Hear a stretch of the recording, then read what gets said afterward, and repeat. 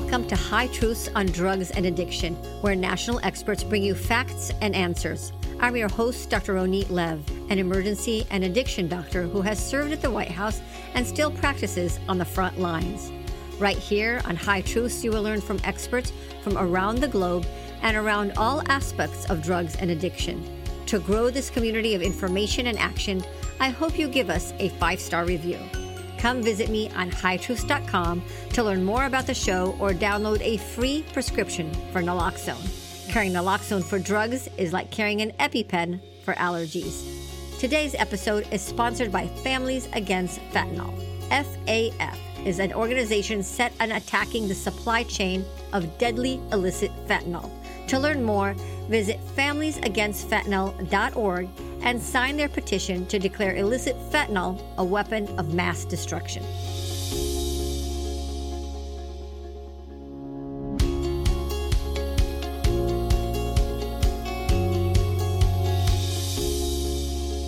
Hello again, High Truth listeners. Get ready for a counter-narcotic conversation. I'm your host, Dr. Ronit Lev. For many years, the United States and various governments cooperated on countering narcotics. But we kind of lost that recently. The relations between the United States, China, and Mexico have become cold. I spoke to drug experts visiting the United States from China on a diplomatic mission who told me that it was something about our unique American drug culture that was the basis of our fentanyl crisis. Get that? They blamed us and our culture for fentanyl overdoses or poisonings. They did not understand the power of drug supply. We have a fentanyl problem because of supply. We have less of a heroin problem because of supply. Methamphetamine is cheap, abundant, and hence the meth problem. In March 2023, Mexico's president denied the massive evidence that their country produces or consumes fentanyl. He, like the Chinese, said fentanyl was a United States problem. International narco cooperation seemed dead, but recently things have changed. In November 2023, the Asia-Pacific Economic Cooperation talks included a focus on fentanyl. After this meeting, Chinese President Xi Jinping announced plans to target the supplies of precursor chemicals used to synthesize fentanyl, as well as pill press machines. Mexico President Andres Manuel López Obrador said he agreed to work with President Xi on the flow of chemical precursors. The Chapitos, the sons of Kingpin El Chapo, sent a message to their cartel buddies, stop making fentanyl. How do you think they sent that message? An email? An Instagram post? They sent the message in drug dealer language. They killed some drug dealers and covered their dead bodies with fentanyl pills. They meant it. Stop making fentanyl. What do we need to know about narco-terrorism, foreign drug trade into the United States, and the appearance of cooperation between the United States, China, and Mexico? To help us in this discussion, I invited an expert in narco-terrorism. Derek Maltz retired from the Drug Enforcement Agency, the DEA, after 28 years of dedicated service and is currently working for PenLink Ltd. As the Executive Director of Government Relations. Maltz has experience with the capture of Sinaloa Cartel Kingpin El Chapo Guzman and narco-terrorism operations that include Hezbollah, the Taliban, and Afghan drug criminals. Mr. Waltz works tirelessly, and you are going to enjoy his passion that supports families around America who lost loved ones to fentanyl poisonings and to educate the public on this escalating public health and security threat. He is frequently seen in national and local news, radio, and testifies to Congress as a subject matter expert. To learn more about Derek Maltz, check out the High Truth show notes. Derek Maltz, welcome to High Truths. Thank you very much, Doctor. I appreciate you inviting me on today. Derek, I'm very excited to have you on because of what you do, your knowledge. You're kind of a celebrity in this thing, but just because you have such a clear, perfect, trustworthy voice. And I really treasure having this conversation with you.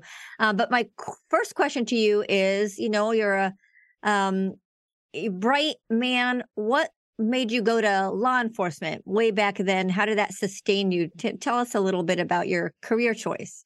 Great question. So I went to Syracuse University as an accounting major, trying to follow my brother's footsteps. But unfortunately, or fortunately, depending on how you look at it, my father was a legendary DEA agent in New York City. He ran the oldest and largest drug task force in Manhattan. and he kind of wanted me to follow his footsteps. So he pushed me into the direction of DEA. It was never something that I like had the passion to do at the time. It must be in my DNA because my father also had me on surveillance when I was 13 years old, following, potential fugitives into buildings and everything else. That's another story for another day. But my father actually wanted me in the DEA, and he provided the information, and then I got a job offer when I was 22 years old, right out of college. Wow. So Dad has a huge influence. Yeah. And by the way, Doctor, back in the day, it was a little bit different. Folks like my father had a lot of influence in the hiring process of agents. You can't get away with some of that stuff today. So I was very, very pleased. And I've had, great career, 28 years. I never woke up and never said, oh, man, I got to go to work. It was always exciting, something different. I was always very passionate. And so, public services in my family. My brother died in Afghanistan 2003 in helicopter crash, Operation Enduring Freedom. So we're an American patriotic family that wants to, serve the public and keep Americans safe. Thank you for your service, Derek. And hearing that breaks my heart to say I know that pain of losing your brother never goes away. Yeah. So big sacrifice for the whole family.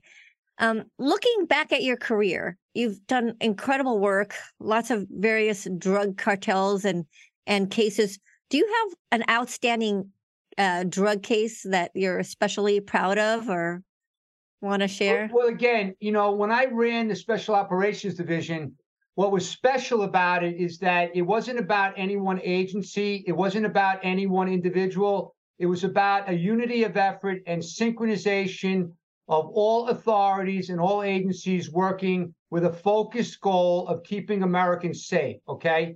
So as the leader of that particular place, everything we did was, involving many, many people, okay? So as a leader, it was very rewarding to me when the U.S. government put together incredible intelligence that was synchronized by my center, that was provided to the DEA regional director in Mexico, who worked with the Mexican Marines, which led to the capture of Chapo Guzman, the leader of the Sinaloa Cartel.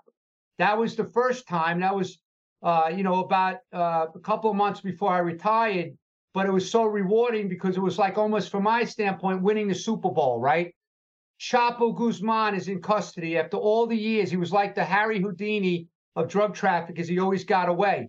But because everyone came together, which was one of my areas of expertise, pulling people together for a common goal. And that's sometimes hard in law enforcement. I mean, it's hard in any job, but honestly, so when it comes to drug cases, that particular case was rewarding. But another case that I want to hit on is because it's a very unique case and it's been in the news recently. So we got called one day to the White House. So President George Bush's terrorism and crime director asked the DEA if we could look at a national security threat named Viktor Bout. Viktor Bout was a multi-millionaire, billionaire, whatever, arms trafficker in Russia who was providing weapons to all bad guys around the world for many years. So much so that the White House was asking DEA to put together an operation to go after him. So our team actually deployed. We did undercover operations, and we had informants infiltrated into him, and we actually got him in custody in Thailand many years ago, and he was extradited successfully after that, was sentenced to 25 years in jail. But unfortunately, recently there was a prisoner swap that was made with the WNBA player Brittany Griner, and the current administration decided to swap Brittany Griner, who was in prison in Russia, for Viktor Bout, who was here in the United States. So that case, to me, was incredibly satisfying, but quite disappointing, because this is a guy who is a huge national security threat, and America, from the highest levels, wanted him off the streets, which we did. But unfortunately, he was sent back, and he's now out there working with Putin and everyone else in Russia. So those are the two things that come to mind, but that was more of a team effort. There was other things that I did personally, which I could talk about if needed, but that's something that was pretty exciting. That's amazing. That's also disappointing in kind of watching what's going on now with Hamas. When you give up a prisoner of notoriety, you're going to pay for the price for that later. Right. And just so you know, Doctor, one of the things that I'm very proud of is that we built up a capability at the Special Operations Division called the Counter Narco-Terrorism Operations Center. It's known in the Beltway as the CNTOC, CNTOC. The reason we had to do that is because the DEA recognized for many years that the terrorists were increasingly turning to drug trafficking, arms trafficking, human smuggling, kidnapping, all these criminal activities for funding, because the traditional funding streams had dried up. So for us in the DEA, because we have the largest law enforcement presence around the globe, U.S. law enforcement presence, we actually contributed post 9/11 to building up capabilities to help the FBI and the intel community and others. But the reason I bring that up is because a lot of these terrorist groups, like Hezbollah, for example, they're involved in major international drug trafficking, money laundering. I mean, we connected through Project Cassandra Hezbollah to the Mexican cartels, moving billions of dollars around the world based on drug trafficking sales. So whether it's ISIS with the Captagon or Hamas or these other groups, they need funding to operate. Iran, okay, who's behind all of this stuff, they don't have unlimited sources of funding, and Hezbollah and these terror groups need money. So criminal activity is becoming very, very important in their enterprise. That's very interesting. I don't think people realize that you go from Hezbollah, which is in Lebanon and funded by Iran, working with Mexico. It becomes very complicated. What are the hotspots that terrorism and drugs go together today? So it used to be Afghanistan's associated with heroin. Is that still the case, or is that kind of tapered off? So Afghanistan obviously is a big producer of heroin, but now that the Taliban runs the country, of course, we don't have really great intelligence like we used to, but a lot of that heroin is being consumed in different markets, okay? Right now, the biggest threat to the United States is clearly Mexico. And now what's really scary from a national security standpoint is the Mexican cartels are working very closely with the Chinese criminal networks coming out of the CCP that are now partnering up and doing a lot of drug business together, which is actually killing Americans at record levels. So it's quite disturbing. So that's the hot spot now. The two main cartels, the Sinaloa Cartel and the Cartel Jalisco New Generation down there in Mexico. They have operatives everywhere in America.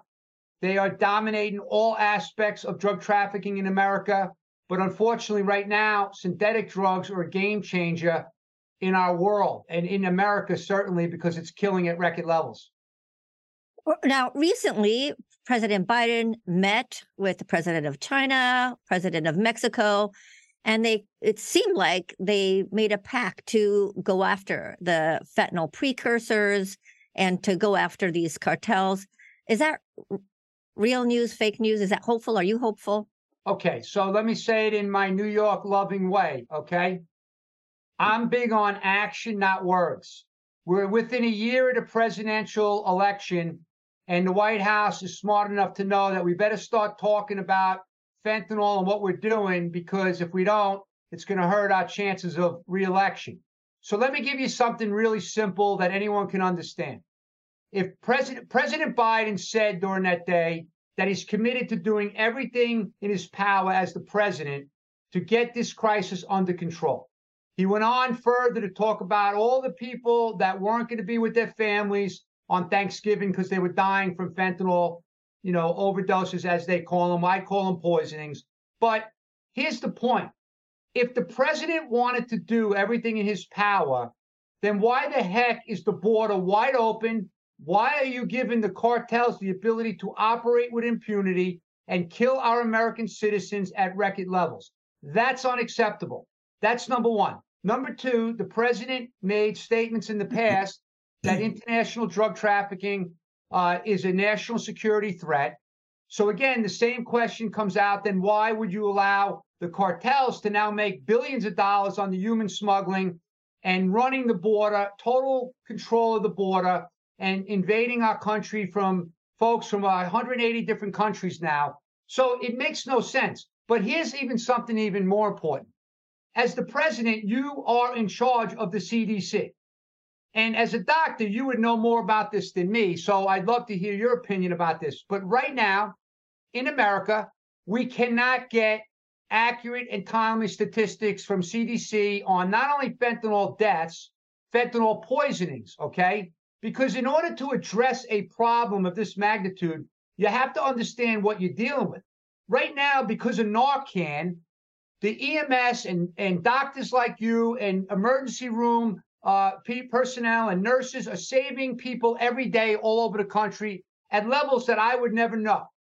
But it would be important for me to assess the magnitude of this problem if I knew in every state how many poisonings from fentanyl, how many were leading to deaths.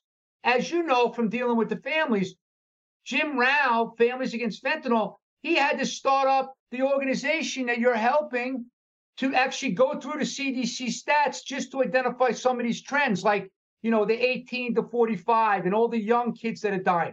That's unacceptable, and that lays in the White House's lap. Third thing, why are our kids in America not being educated on these poisonous synthetic drugs that we've never had in the history of our country at this level? Why are we teaching them other things, which I'm not going to be political, but like, why are we teaching them things that all these families are outraged about, but we're not teaching them how to stay alive? And I'm not talking about high school kids. I'm talking about elementary, middle school kids. That's also the president's responsibility. So I'm a little upset about that, because if you tell me you want to do everything to get this under control and you're not doing some basic things, that's a problem. And I don't trust the Communist Party of China to do anything that they say they're going to do. All right, you answered that question and more. Yeah, so I guess if they're saying they're going to do that, you don't trust them. Mexico said they'd work with that. What about, and I want to get back to your other points, but I want to finish up the thought about government of China and Mexico. The El Chapos, right? Chapo Guzman's sons recently said that don't make fentanyl, and they did that in the way that drug traffickers communicate, a few dead bodies with fentanyl pills on it. Do you trust that? Is there a movement not to make fentanyl? Great question. I get that asked to me a lot, and I'll give you an example. Just like within this week, the CBP seized another 1 million+ pills coming into Arizona from Mexico. What does that mean? That means Sinaloa Cartel is pumping out more pills every single day because they control everything that comes in to the Arizona corridor. They control Sonora, Mexico, so everything that comes into that route is Sinaloa. So there was some chatter that was going on because a lot of these independent fentanyl traffickers that were operating in Sinaloa, allegedly they were warned that we will kill you if you sell or make fentanyl. That's because they were getting a lot of heat and they were trying to streamline and protect their operations, and they didn't want independent operators, causing them more heat. Okay? But there is no indication, there is no signs from law enforcement, from CBP, or the heads of the agencies on the border that the cartels have slowed down their production of deadly fentanyl. Okay? So it's another deception campaign. So let me give you a little bit of insight on something. I was just at Jamaica for the DEA's largest ever law enforcement collaborative conference in Jamaica. They call it the IDEC, International Drug Enforcement Conference. There was 130 countries, and the one country that did not show up was Mexico. So can you explain, because you're a doctor, how is it possible that America would allow that? These are our best trading partners. They're our southern border partners. The State Department's giving them gazillions of dollars, but yet the administrator of DEA puts together this unbelievable conference of cooperation, collaboration, and Mexico basically says, we're not coming, and they don't show up. Now, the public doesn't realize that.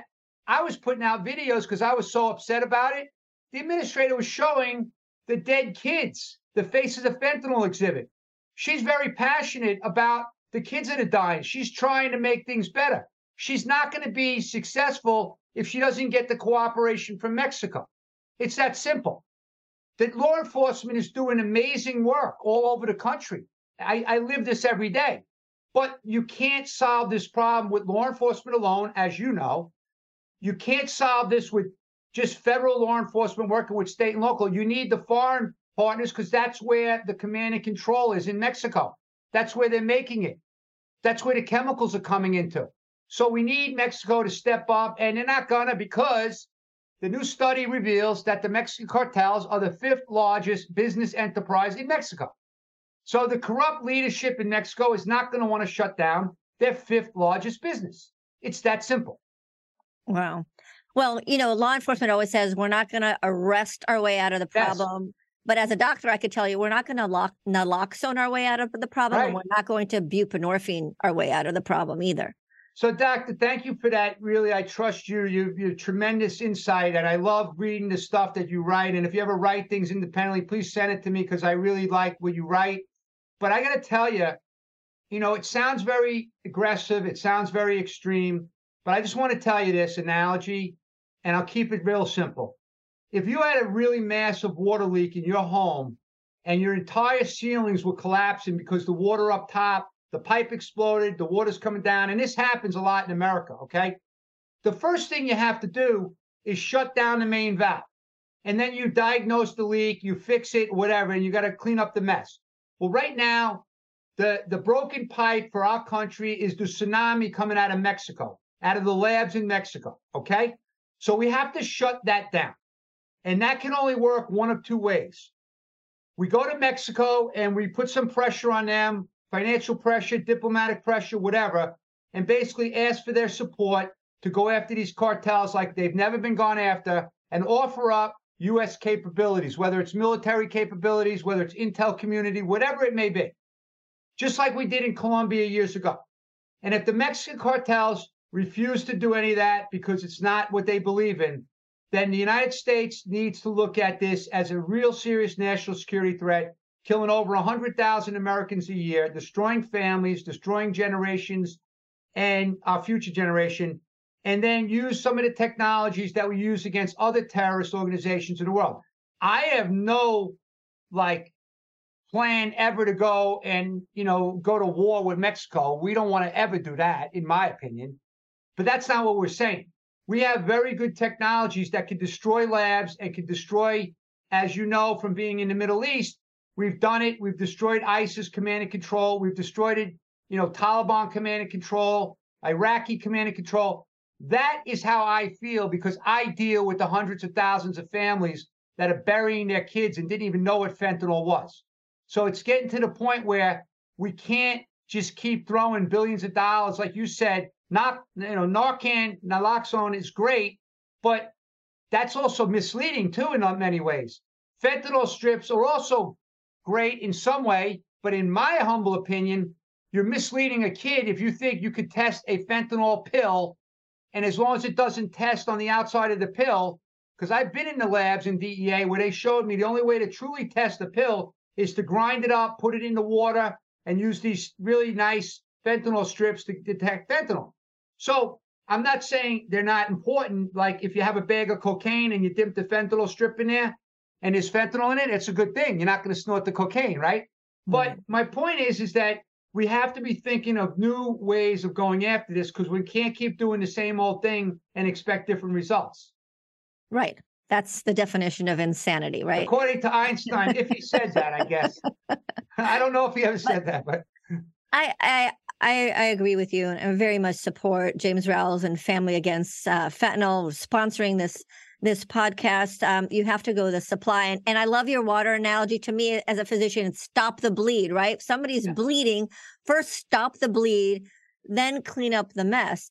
And and we kind of have our priorities wrong. No, just because of that, the next time I have an analogy, I'm going to cite Dr. Lev's analogy with the bleeding. If you go to an emergency room and the person's bleeding to death, what do you have to do?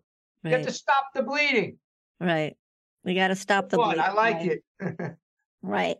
And the other thing that you kind of are asking about, the CDC data, and having worked at ONDCP, that data is hard to get as it is right now, but not impossible. And it's very important because you can't plan a treatment unless you know the data correctly. Right. So, for example, just today, a few minutes ago, we had a call with our county, and we're doing a program with EMS giving buprenorphine in the field to people who have overdosed.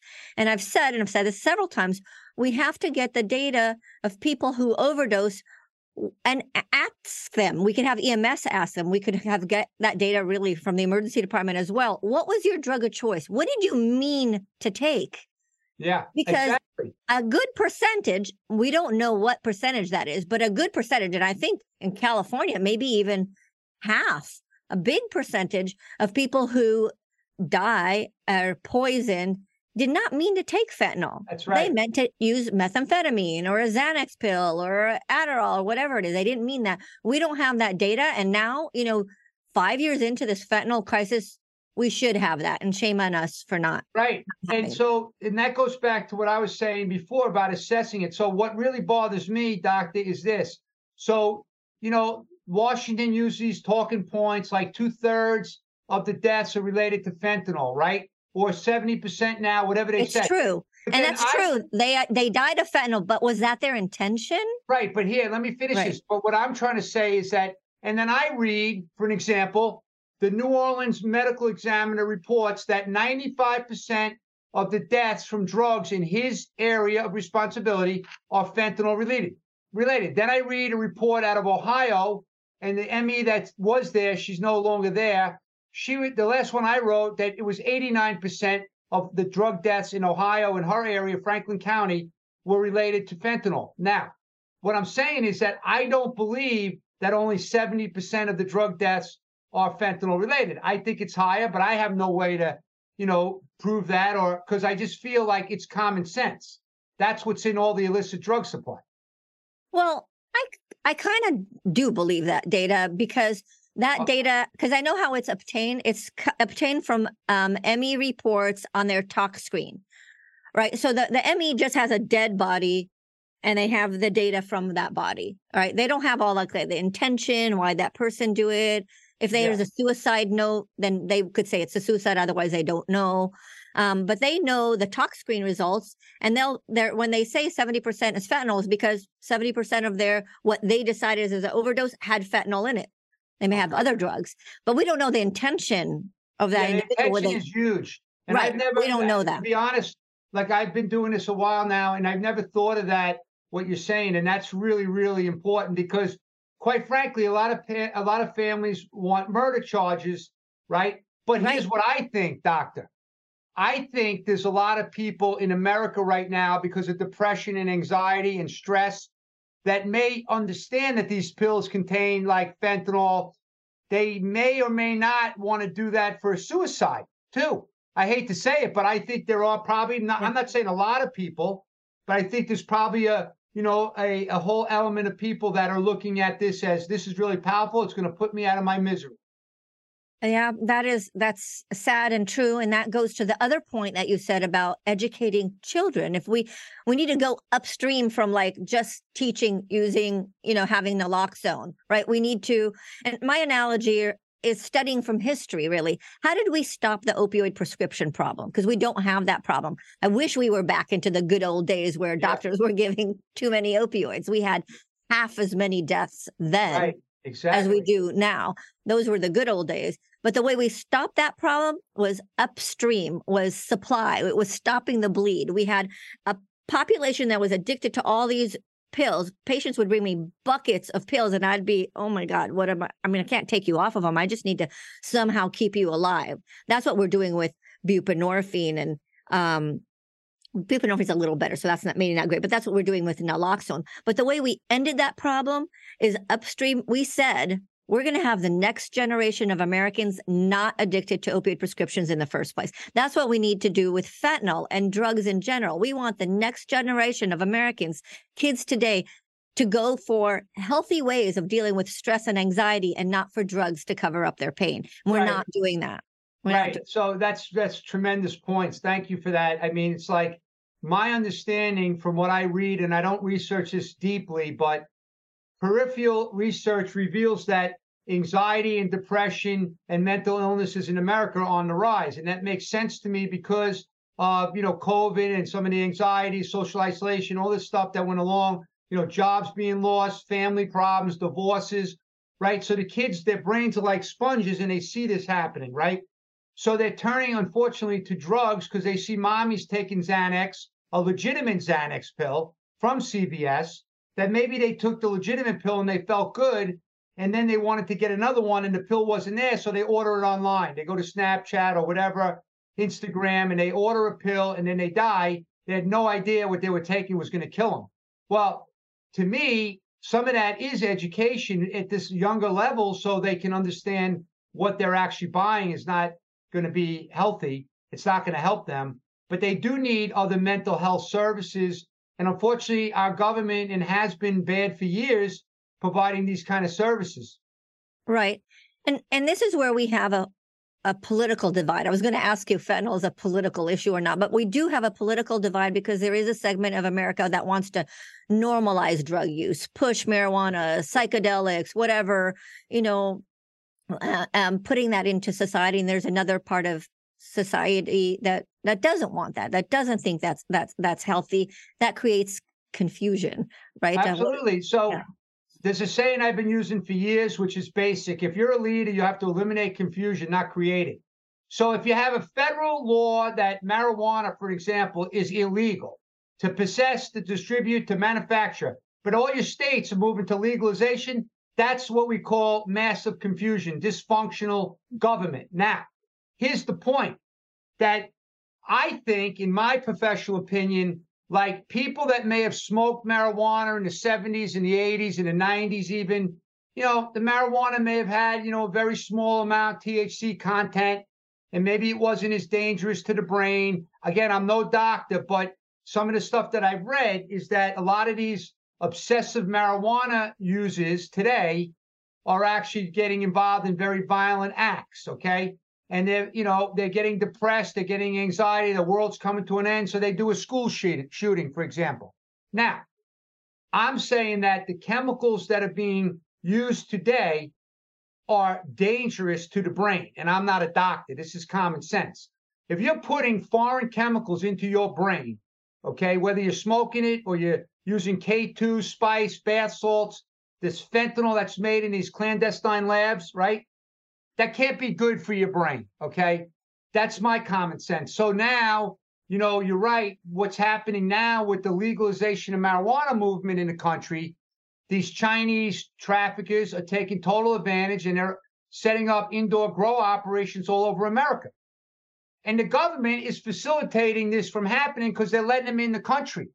They're all illegals. Like, for example, 2 years ago, there were 342 Chinese nationals stopped at the southern border by Border Patrol, illegally entering the country. 2023, there were 125 apprehended by Border Patrol. 7,000% increase, just the ones that we grabbed. But then we have 1.8 million gotaways, known gotaways.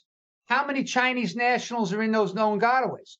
The point is that they're here now setting up operations all over the country, taking advantage of America's weak laws on marijuana, knowing that no one's going to prosecute them. They're making a lot of money. And at the same time, they could be harming Americans, which I believe, and have said this publicly, this is part of the unrestricted warfare out of China. And I lived this nightmare when I was running the Special Operations Division, when Chinese labs were making the synthetic cannabinoids, the synthetic cathinones, and blitzing the country, rebranding it as K2 spice, bath salts, and Americans were getting very sick. I used to get calls from neighbors like, Mr. Maltz, I found this Scooby-Doo package in my bedroom, my daughter's bedroom. What is this stuff? Well, it's liquid chemicals made in China, coming to America, sprayed on leaf material, put in these little fancy packages, attracting your kids to smoke it. And now the kid's got schizophrenia or is in the hospital or maybe dying. But now it gets worse because then when they started the fentanyl and they started pumping the white the pure fentanyl into America through the websites, and then they shifted over to the cartels. Now they're doing the xylazine, the nitazines, the etonitazines, the isonitazines, which are those are way more powerful synthetic opioids than fentanyl, right? Or maybe carfentanil, which is even more, potent. But the xylazine is the one that gets my attention the most because, as you know, as a horse tranquilizer, an animal tranquilizer, not made for human consumption, causing necrosis. And in my simple brain, when I read necrosis is the rotting of human tissue, ding, ding, ding, ding, ding. That's a good way to hurt Americans. So let's start mixing xylazine with fentanyl in heroin, in meth, and we start killing these Americans at record levels. Well, that's why the DEA administrator recently had to put out a nationwide warning. Xylazine's being found everywhere in America. Right. I do feel fentanyl is an attack on the United States. Yes. And it should be declared a weapon of mass destruction, and we should be going at it because this is the number one health threat in America. I could say that as a physician, and then from your perspective, you could tell us if it's a security threat, for our country. Well, hey, like I said, I didn't go to MIT, I didn't go to Harvard, but I have really good common sense, okay? And I'm not a doctor, I'm not a psychologist, but it's common sense. If you read about unrestricted warfare, the Chinese Communist Party are pulling out all the tools in the toolbox to destabilize their adversary. Now, they figured out that America is addicted to drugs, so let's start selling these dumb Americans, and I say that not in a literal way, okay? Let's sell them very powerful synthetic drugs to harm them, to kill them, whatever. Now, to me, this is a no-brainer. And now the marijuana thing is very strategically sound. It's smart because it's a little bit less on the radar for federal law enforcement and everything. Marijuana is safe. The public feels you can smoke marijuana. We don't want to put resources on marijuana cases. Well, now they're harming the brains of all these kids. Plus, you know what I heard this week from an expert, that some of this Chinese-grown marijuana has certain, what do you call it? The dangerous pesticides and stuff like that. Yeah. They have the organophosphates. Yeah. Right. So there's no quality control. Like if the regulated marijuana that's being made, I'm being told, is very carefully regulated. So if it doesn't meet certain standards, they're not going to sell it to the public. Yeah. I don't know if that's true, Derek. I don't think either, to be honest. I think if you go to a marijuana dispensary, are you guaranteed that you don't have the Chinese or illegal grown marijuana? You have no idea. Right. So I guess that's the bigger point. But you know where it's really nefarious to me is about 5 years ago, actually 2015, 2016, the Chinese came up with a brilliant strategy, and shame on America, shame on the White House, shame on our Homeland Security officials. They're not connecting the dots. By picking up the money from the cartels in America and laundering their money seamlessly back to the cartels, and at the same time allowing the Chinese businessmen to take that cash and buy real estate, properties, farms. They have counterintelligence operations all over our country now, making money. They beat the capital flight laws in China, exporting more than 50 grand out of China, and the cartels get their money back instantly. They get their chemicals instantly. So they're enhancing the cartel's ability to operate more effectively, more efficiently. And we as law enforcement don't have the same capabilities to track them. Why? Because they use encrypted Chinese apps for communication, WeChat as an example. They use their banking apps to move money to different accounts in China after they get the cash here. And then the cartels get paid down in Mexico because they sell consumer goods down in Mexico that are shipped from China. So they're all making money. Our kids are dying, and our country's not putting it together. How does that make sense? Yeah, it doesn't. I believe in deterrence, and you need that upstream and downstream of what you're talking about. Just to mention marijuana, when I was young in my career, I never saw cases of marijuana in the emergency department. I see it every single day, multiple times a day. I can hear it, in the back of my head, patients scromating. There's only one diagnosis that makes that terrible, retching, horrible sound. People have died from cannabis hyperemesis syndrome that we call scarmating. And to tie it back to fentanyl, if we ask patients who overdose, what's the first drug you ever used? If you ask it, they'll say, oh, well, maybe I used heroin or pills. I said, no, what's the first drug you ever used? And you get, oh, weed? Well, that was just weed. I did that when I was 12, 10, 9. So I got a question for you, if you don't mind. Yeah. Because I want a professional's opinion. I'm not qualified to give this answer, okay? The question is, does marijuana cause anxiety? Or can it cause anxiety or depression? Absolutely. Okay. We have the data now. We use what's called the Bradford Hill criteria.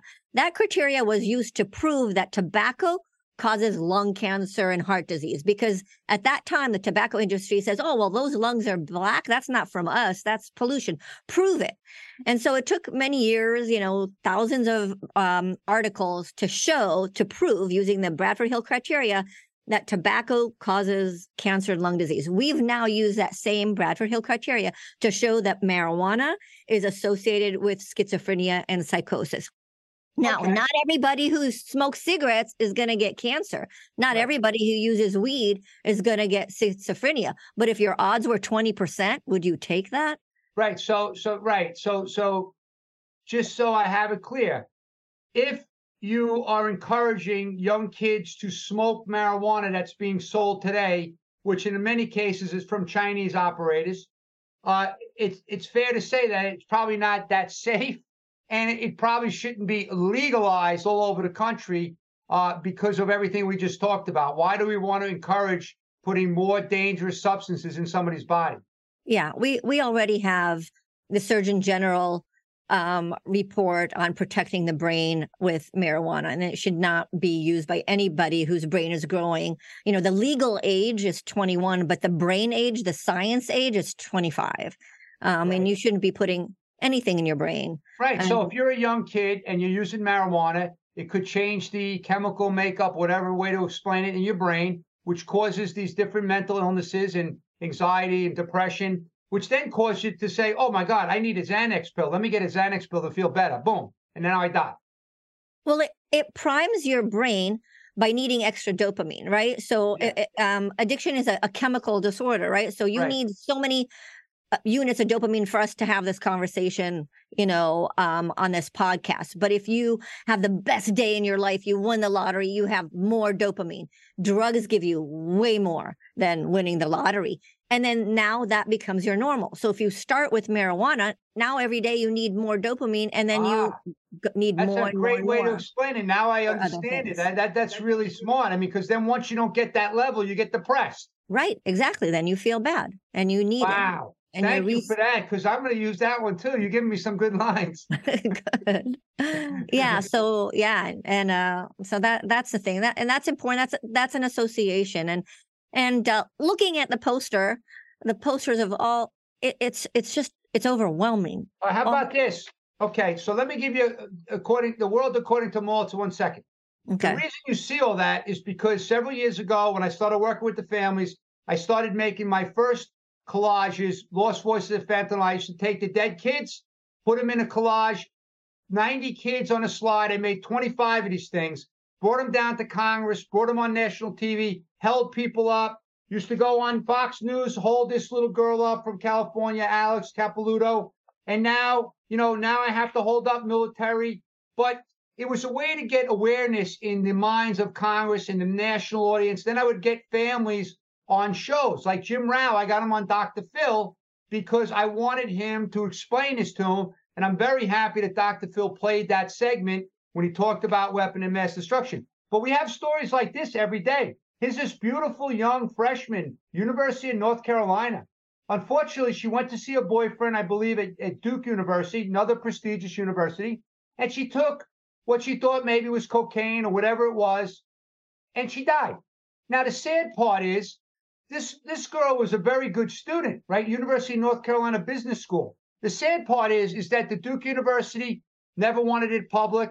UNC never wanted it public. So it took like 8 months for some school reporter to get it out. They had another death down there during the same weekend. So my goal has been to create awareness for these families so we can get some positive movement. And we've made some progress, but not fast enough for me, because as you know, there's about 300 or more a day dying on average in the country.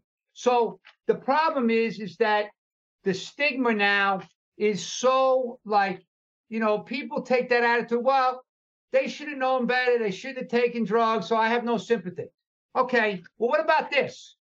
What about this 1-year-old when his mom has to go to work in New York City in the Bronx and drops him off at the daycare center? And what happened? He died because they put fentanyl in the daycare center on the mats. And what about this lady? And you were at the rally, and thank you for attending the rally, but how about little Cash in the coffin, 3 years old? And his mother had to say that, isn't it really sad that my addiction to drugs was solved when my baby was born? I stopped using drugs, but then my baby died from someone else's addiction. That's really sad. And so anyway, yeah, I deliberately put those up in the background because every time I'm on national news or I'm on podcasts, I want people to see that so they go, what the heck is that in his background? Because then they may learn something. Well, Derek, you're right, because those parents, those families, they're my moral compass. Yes. That's where it's at. Advocating for them, listening to their voice. And I think they have the power to change things. Not me as a doctor. And not me as and a not retired you. law enforcement guy. Right. They need to be, screaming and thank you for helping them. Yeah, I mean, that's do that. So and that's what I want to do too. Because I want to explain it. So in the past, I would get calls from a production person at one of the national news show, and I would say, listen, don't put me on tomorrow. I've been on enough. I don't want to be on. I want you to get so-and-so on. I want you to get so-and-so on. I started getting all these families on. Once the families got on and told their stories, which are horrible, okay, then you know what happened? We started getting more attention to this on a national level. Now, I can tell you firsthand, because I do this one a lot.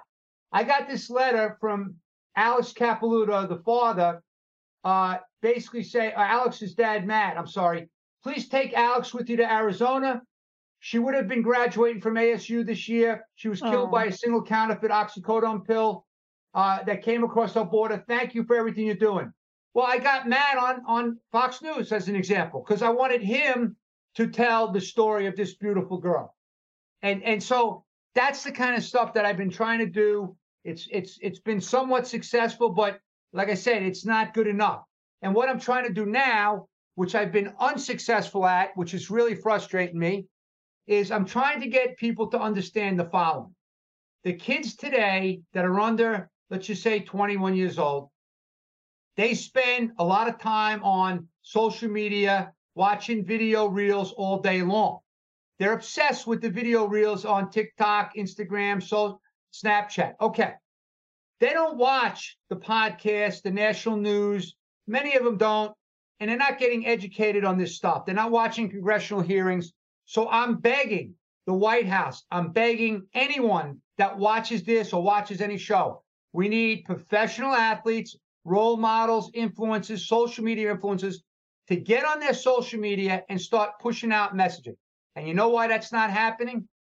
Because most of those people have not been properly educated that this isn't your typical drug crisis, smoking some marijuana. Because many of these professional athletes, they're smoking marijuana. And they don't want to be that guy that has to talk about drugs. So my thing is if the LeBron James of the world, the Tom Brady's of the world that are good Americans that give back to kids all the time, if they knew the significance of this poisoning crisis, I guarantee you they'd step up and put messaging out. But right now they don't know. And it's frustrating me that I can't get them that message. There is one kid out in California who I'm very impressed with. I use this in every presentation I do. His name is Logan Webb. He's a star pitcher on San Francisco Giants. His cousin, Cade Webb, died at 19 2 years ago. And Logan's been going to schools and doing the education, just like these nonprofits are doing all over the country. And the government's not providing that assistance because as far as I know, the government doesn't have full aggressive programs to get into the schools. It's all these families trying to do it. But anyway, so we need that to educate the kids. All right. Our U.S. Attorney's Office reached out to our San Diego basketball team, and they got all the different players saying, warning about fentanyl. I think I saw that actually, because I pay attention to that. And I did see that. There's a couple of different areas that have done that. But I hate to be mean when I say this, because I'm not trying to be mean. I need Steph Curry. He's got 50 million followers. I need the biggest athletes with the biggest followings. Nothing against the San Diego basketball team. I give them an A++ for effort. But the kids are not watching their videos on social media across the country. Right. They're obsessing of these big name people. We have a sense of urgency. We have to maximize the exposure.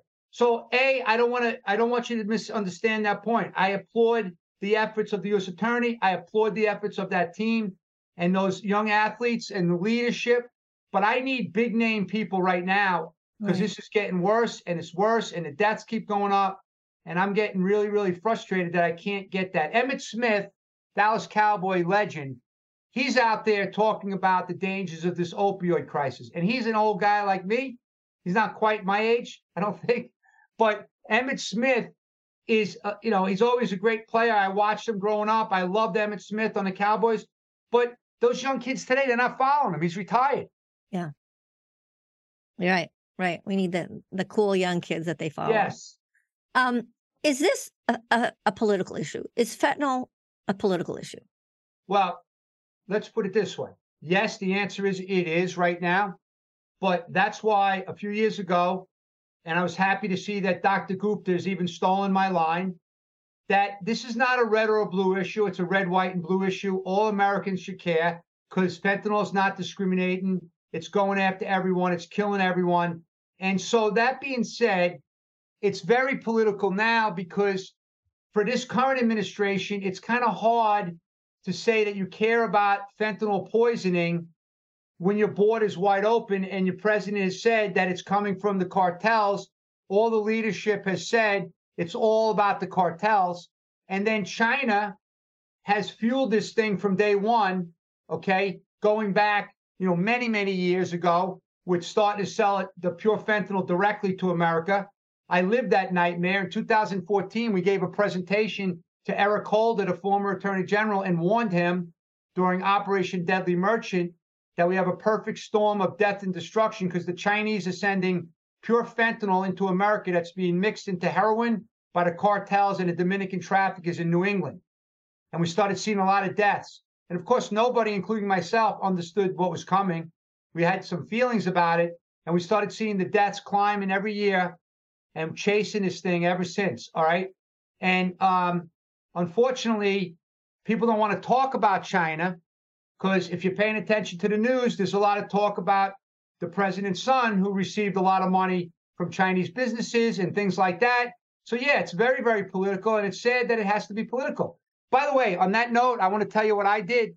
Mm-hmm. So I noticed that the White House, they did something very smart, and I give them credit for this. They hired a lot of social media influencers to start pushing out their campaign messages to the 18 to 25-year-old class, okay? Mm-hmm. Now, that was important, because whatever they put out there, the kids are going to see, and that's the only news they're going to get on what's going on, okay? Yeah. That being said, I got a hold of the list of all these people, and I've been bombing them on Twitter in a very nice way, not being antagonistic, saying, hey, since you guys have done a tremendous job getting social media messaging out on the campaign of the White House, please try to educate these kids about staying alive. Now, of course, I never heard back from anyone. I didn't expect to. But some of these social media influencers had, a couple of million followers, and they're very young, very talented. So why can't the White House do that? I would have an emergency meeting at the White House. I'd call all the professional sports teams, all the best doctors. You'd be there, because you're fighting every day. I'd have, Hollywood. Robert De Niro's grandson just died, right? Ray Lewis's son just died. Get them up there. So we're going to teach America that this is different. We never had this before. We're going to work together. We're going to unite. We're going to save lives. We may not be able to save the supply at this point coming in. We may not have to shut that down, but we could go with the demand and make sure these kids don't take it. But we need the NBA, Major League Baseball, the soccer, women's basketball. We need all of you to step up. But right now, we can't get that done. We had kids in the NFL that did their sponsorship on their cleats, and we wanted them to do more. NFL said, no, can't do it. Can't do it. Just happened. It's really annoying. But what do you mean they can't? Why wouldn't they want to talk about fentanyl? It does seem a red, white, and blue issue. You said that much nicer than me, okay? So the question is, so I'm going to tell you the story. So Lisa Dean, who's a very good friend of mine, her son Joe Dean died at 23 in Connecticut. She started a nonprofit, Demand Zero. She's hanging up billboards. She just did a presentation in the New England area. She had 8,500 kids on this 1 hour beautiful training session with very, very, dynamic speakers and keeping the attention of the kids, mandatory type education. She's made short films. She's doing all this work. She's giving canines to the police to get fentanyl. She's running around like a maniac to save lives, okay? Well, Lisa Dean, her son played football in high school in Connecticut with a kid on the Philadelphia Eagles, which is one of the best teams in the NFL. They were in the Super Bowl last year. He's an offensive player, Jack Driscoll. So he got cleats made Demand Zero in honor of his friend Joe Dean and to support the family. So Nike had a cause for cleats. I think that's what they call it. So NFL players can pick a certain cause and they could get it branded on the cleats. So that was very impressive that this young man would be willing to do that and step up with the courage. So when we wanted him to go on the news media like Fox News and others, that basically either his agent or the team, I'm not sure at what level, shut it down. They didn't want to get involved in that. Now, probably because they don't want to get involved in the drug crisis. But it's not a drug crisis. It's a disaster against our kids. And what American professional athlete that's making millions of dollars a year doesn't want to save kids? I can't imagine this, any of them. Okay, now, I'm going to go a step further.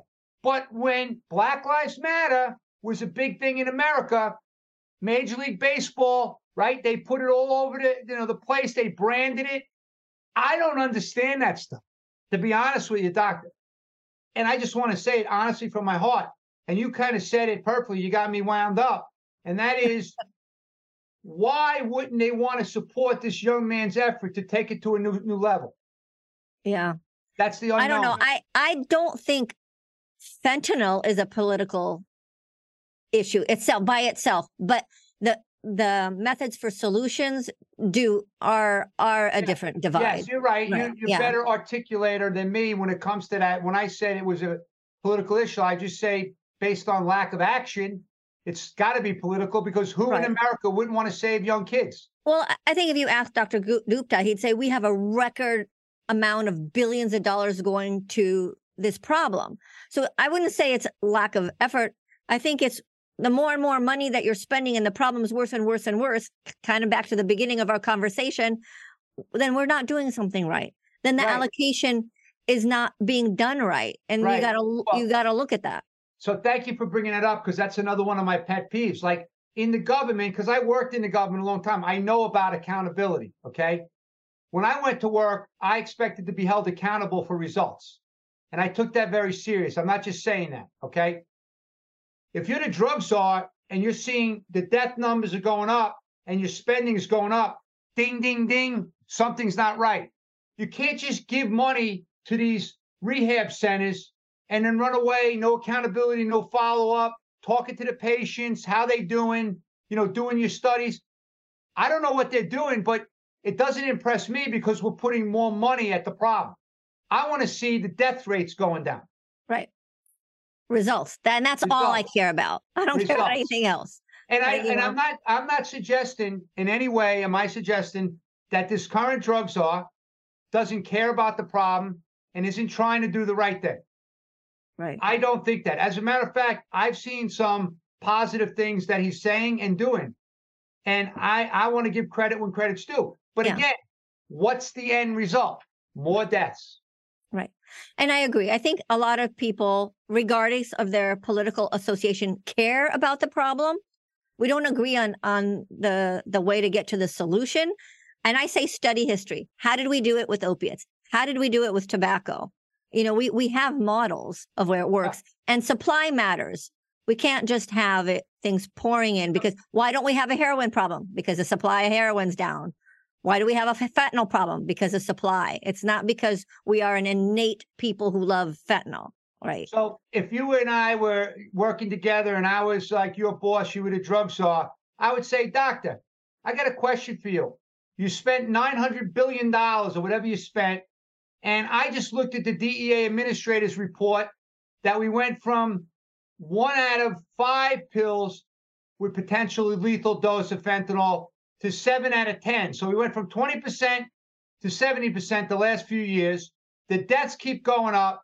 Your seizures keep going up in law enforcement, doctor, drug czar. What the hell are you doing? Like, I want to know what you're doing that's actually saving lives, because otherwise you're fired. Yeah. I mean, honestly, like, it's that simple. Right. What would I say? Yeah, what would you say? What could you say to that? Oh, we have free Narcan. By the way, I'll tell you what I see Dr. Gupta saying, and then I'd say what I say. Okay. What I see Dr. Gupta saying is, but we're flattening the curve, so that shows that we're doing better. Okay. Okay. So he says, look, it's not going up like this anymore. The curve of deaths is flattening. So look, we're doing better. We are making a difference. And that's what I've heard him say. What I say, that's not good enough, because there's a maximum of number of people who are susceptible to deaths by overdose, right? So we've reached that plateau. That's not okay. Right. And I would say, we're doing something wrong. And we need to do better. We can't be waving the victory flag. Right. I'm able to say when I screw up, right? I screwed up when I gave opioid prescriptions to people who didn't need them. I did that because that's what I was told to do. That was the right thing to do at the time, but I recognized that mistake and worked to fix it. That's how I got involved in this whole thing in the first place, because we screwed up. Yeah. Well, look, everybody learns from our past. Everyone wants to do better, and everyone should strive to do better and learn from mistakes. And that's another thing that I've been saying for the last several years, that kids are supposed to learn from mistakes, not die from mistakes. Right. Okay. And many of them. All right. So let you have at it. If you were president in the United States, what would you be advising? Or if you were advising the president, what needs to happen to fix this? Well, first of all, I have a sense of urgency. As you can see, I'm yelling and screaming, and you're a nice doctor from San Diego. You invited me to the podcast. So I get very emotionally attached to this because I deal with the families. Like this weekend, I'll be doing a live event down at the Real America's Voice with lots of families. They're doing a 2-hour special for Sunday. But it's very emotional to hear the stories. But probably what's most emotional is that when the families say they never even heard of fentanyl, they didn't know what fentanyl was, they wish they had a second chance. Okay. So I would have on day one an emergency summit at the White House. And it's kind of what I told you before. I'd be inviting the professional athletes, the celebrities, the role models, and I'd bring everyone together and have an announcement to announce a national security and a public health emergency because of these dangerous synthetic substances that are coming into America, killing Americans at record levels. That's number one. And I would do it without note cards. I would do it from the heart, okay? Because it doesn't take note cards to deliver this message, because kids are dying. The next thing is I would ask all these organizations to please support and recognize this is not, like I say, grandpa's opioid crisis. Okay, this is much more severe because it's killing at record levels, and it's very much, really dangerous substances. These aren't legitimate opioids. This is like illicit drugs that are coming in from overseas that we have to get educated. So then I would ask, everyone to think about educating those kids on the social media sites, and I would actually have accountability on that. I wouldn't just say it and then go on to the next press thing. I would be watching it grow. I'd be demanding ONDCP to get PSAs out immediately on all of these shows that kids are watching on TV, okay? I also would have a meeting immediately in Mexico or at the White House with the highest levels of the Mexicans, and I'd put them on notice. We want to help you in every way. We know that you're good partners. We love working with Mexican. We love Mexican immigrants coming into the country. You guys work really, really hard, and you're great people, but we can't do this anymore. Our kids are dying at record levels, so we need your help. We're going to offer you up military and, intel community and all our, technology to help you go after these guys like they've never seen before. We got to shut down that supply. And at the end of the day, if they did not actually go along with that because they like the corruption down there and they like the payments, then we have to take care and stand up for American families. They have to come first. So we bring in the Pentagon and all the law enforcement agencies, and we give them the direction to start destroying the command and control of the Mexican cartels using all the tools available, all the authorities. We go to Congress, we try to get laws passed, but right now, I'm not an expert at some of the authorities that you have as the president, but certainly we decimated terrorists that we thought were threatening our national security. Well, there's no terrorist organization in the history of America that has killed this many Americans as the Mexican cartels working with China. Right. I would certainly... Innocent civilians. I would certainly have robust plans on the chemical flow, a lot greater than we have today. I'd be destroying ships if I had to, that were carrying mass amounts of these poisonous chemicals, okay? I also would be actually making sure we use every Treasury sanction, identify all these banks that are facilitating the money laundering. All these Chinese visas on these money launderers would be canceled. The Chinese nationals that are coming here moving money, canceled. So we'd be very aggressive very quickly, and we'd save lives quickly.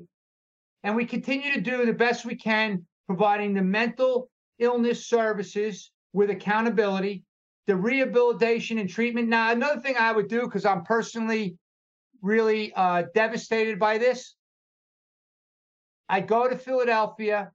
I'd have a press conference on Philadelphia. It's like the night of the living dead, just like San Francisco and other cities. I'd get all those people off those streets and get them in a facility, get them help, because they're dying on the streets with xylazine, with fentanyl. And I don't understand why American resources can go overseas so quickly, but we can't help these people. Many of them are, veterans that are homeless, and I would actually be doing a lot more to help those people that are desperately on the streets, dying in front of our eyes. I went out there one day, Doctor, with the DEA guys, and I was videotaping stuff that I've never seen in my life in the DEA. Young kids taking needles, shooting them in their neck, shooting them in their legs. They were hitting each other in the necks with needles. I never seen anything like that. Yeah. In my days. But you have to stop. You have to stop the bleed, because we've created a culture where people prefer to be homeless than housed. And being from Southern California, we have 50% of all the unhoused people in the United States live in Southern California. We've created this incentives for them. So we got to stop the bleed and then also treat. I like it. I like that analogy. Like these are the little glassine bags that they used to put the heroin in. Now they put the fentanyl in it. So I worked a lot of these cases in New York, and back in the day, they were putting it on the table and they were snorting it. And generally speaking, they weren't dying from snorting one bag. It was a very small amount, okay? They were getting a good high, and they became very addicted. They were addicted to it. But now to see those needles, the way I was seeing those needles, it was scary. I never seen anything like that. Yeah, that's very sad. It changed my view. And it's not just Philadelphia where that's happening. It's all over the country now. Right. Well, I think those are good plans. I think, choke the supply with all the might that the U.S. government has, that we have this might. We have this, we have this deterrence. We're just not using it. Right. And also, to be clear, I would be a big believer in accountability. If I'm giving all these rehab centers and all these different folks all this money and I don't see results, the people are going to be held accountable that are implementing these plans. Right.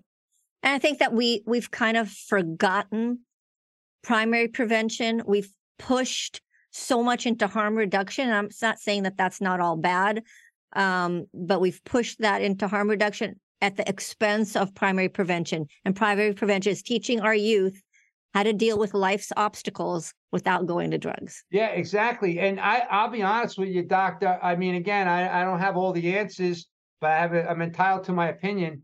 And that is, I don't understand why encouraging drug use or how encouraging drug use, safe drug use, is good for anyone. And I could be wrong, but I just don't see it, because it creates this false sense of security. Like, you can use drugs, just go to this particular location to use your drugs, and we'll give you clean needles and everything like that. Now, there's some benefits short term, but when they're home or they're in the streets one day and they have some drugs, I just don't buy into a lot of it. I like what Senator or Congressman Patrick Kennedy says. It's like harm reduction means meeting people where they are, but not leaving them there. Because if you just leave them there, you're not caring. And I think a lot of what people think of is compassionate is really cruel. Yeah, it's that's oh my God, that's outstanding. I learned a lot from you today. Thank you. But that's actually really, really insightful. That couldn't be said any better. It's actually cruel. It's cruel. It is cruel, because if you believe in people, if you like people, and I've heard that from people who have been homeless and having used drugs, and it's like, I'm glad that I got out of that. I don't want to be staying there. That's not the gold standard. Right. And, the principle of harm reductions, I asked, Dr. Rachel Levine, HFSS, when they first started this whole harm reduction, what is a definition? I want to understand what it means. So I want to know if I agree with it or not. Harm reduction is minimizing harms to somebody who has a disease. You have cancer, you're going to die of cancer. We're not going to try to cure your cancer because it's too far out. We're just going to try to keep you alive and keep you comfortable while you have it. So there's a role for a subsegment of the population who have that. But wouldn't it be better to eliminate cancer in the first place, or prevent you from getting it? And instead of putting all our effort, we're putting a lot of effort on a subset of population that deserve it, but they're like what you said, you saw in Pennsylvania. But you're just going to continue feeding the pipeline if we don't stop the bleed. Yeah. Right. No, it's very, very good. I agree. Yeah. So, 100%. All right. So good. So I get to join your commission on day one that you're at the White House. 100%. I'm not going to be ever named the president, but I do have some good suggestions I think would work and do a lot better than what we're doing. But unfortunately, when people hear like military assets against the cartels, I mean, I went, by the way, 6 years ago with Sarah Carter and one of the mothers in Ohio to the Ohio Congress. That was actually 4+ years ago, not 6 years ago. I lose track sometimes. And we testified that we feel that the cartel should be declared terrorists, that we need to use all U.S. authorities against them. And almost unanimously, the House and the Senate in Ohio voted in support of that. Now, the problem was, at that time, President Trump was getting the bureaucrats in the Beltway, specifically State Department, that basically felt that was totally off course, that was off base. He wanted to declare them terrorists. He spoke about that frequently. Unfortunately, he never did because he got the bad advice. Now, isn't it interesting that former Attorney General Bill Barr, if you listen to him recently, he was on Newsmax, I know for a fact because I have the clip, when he talks about that the Mexican cartels can no longer be treated as a criminal organization because it's failed. We have to treat them as like an ISIS, and we have to decimate them. And he was very straightforward, and he's right on the money. But we were saying that many years ago, and President Trump was getting the bad advice, and they never did it. What do you say to people? I want to get your talking points on this. What do you say to people who say the war on drug failed, and if you go after these cartels in this way, you're actually increasing the black market instead of just legalizing drugs, and then you don't have a black market and you don't have these cartels. So you're actually creating terrorists if you're going. First of all, number one, there's never been a war on drugs, and this is why. Because if you have a war, you use missiles, you use bombs, you use weapons, and you decimate your enemy. We've never done that. The closest we ever came, which was very successful, is we worked collaboratively with the Colombian National Police and the Colombian military. We provided U.S. assets, and we actually did a really good job for a period of time in Colombia, decimating leadership in the cartels, like Pablo Escobar as an example, right? But we became way too soft. We lost track of how these bad guys were elevating and getting more and more, complex and more sophisticated. And so I don't believe in that term. What I would say is that if the DEA administrator is saying that 7 out of 10 pills that are analyzed in the lab have a potentially lethal dose of fentanyl based on the 2 milligram, analysis, then I would say, thank God we have law enforcement going after these networks every day and taking millions and millions and millions of pills. I mean, DEA seized already like probably 70 million pills now this year alone. It's probably more than that. The last time I checked, it was 68 million. If you times 70 million times 70%, that's a lot of Americans that the DEA working with their partners have saved. So there's a lot of value to what the law enforcement has done. But again, law enforcement can't solve this alone at this point. And I agree with the former Attorney General in that, we've been saying this for years, that they can't be treated as criminal networks because the U.S. law enforcement has indicted so many of these kingpins that the Mexican government won't even go pick up, or they don't always extradite them. They play political games with that as well. So it's not a real war. A real war is to use the best and brightest American patriots with the greatest authorities, the greatest tools, and decimate the enemy. So you send a powerful message to the world that you don't kill our kids because we're going to take that serious. So there's a lot of smoke and mirrors with that whole war on drug thing. Now, there was a second part of your question. I just lost my thought, but I wanted to address it. So is in addition to the war on drugs, what was the second part? What do you say that if you go after those criminals, you're actually increasing the black market? So perfect example is the legal marijuana trade. Yeah. So we legalize marijuana in these different states. The prosecutors don't prosecute. Everyone's high, smoking weed, great. And then the Chinese come in and the Mexicans come in and they totally undercut all those regulated, high-taxed substances. And then they produce stuff that's half the price or a quarter of the price. And everyone goes to the black market and buys it from the cartels. So I don't understand if you legalize. And by the way, anybody that makes that argument, here's my suggestion. Take your family and go to Oregon right now, Portland, Oregon, and go downtown and have dinner and walk around, and then go to San Francisco with your family. Because when you legalize drugs and you have a lax attitude on crime and drugs, it's almost like a war zone. The homeless are everywhere. The aggressive homeless are everywhere. It's embarrassing. Embarrassing. It's worse than a third world country. Yeah. If you go to a third world country, it looks better than those areas. So the experiments of legalization of drugs has failed. We have proof beyond a reasonable doubt. Even the voters in Oregon are now scratching their head. Oh, why did I do that? Because elections have consequences, and voting to legalize poisonous substances has consequences. Right. Again, your appearance of compassionate ends up being cruel. You thought you were being compassionate, but the outcome back in the day, you smoked some joints. You're not harming people. It was kind of like no big deal, whatever. But now it's a different ballgame, and you confirmed everything that I've been saying. As I'm not a doctor, because the marijuana today is definitely causing some issues in our future generation, especially. Right. Derek, I love your passionate, enthusiastic. You have your head on straight. You're getting your morals from the right people, or the people from behind you. I so appreciate the service to your country and what you're doing for these families. I think that's where it's at. I appreciate that so much. And thank you for taking the time. Two things real quick.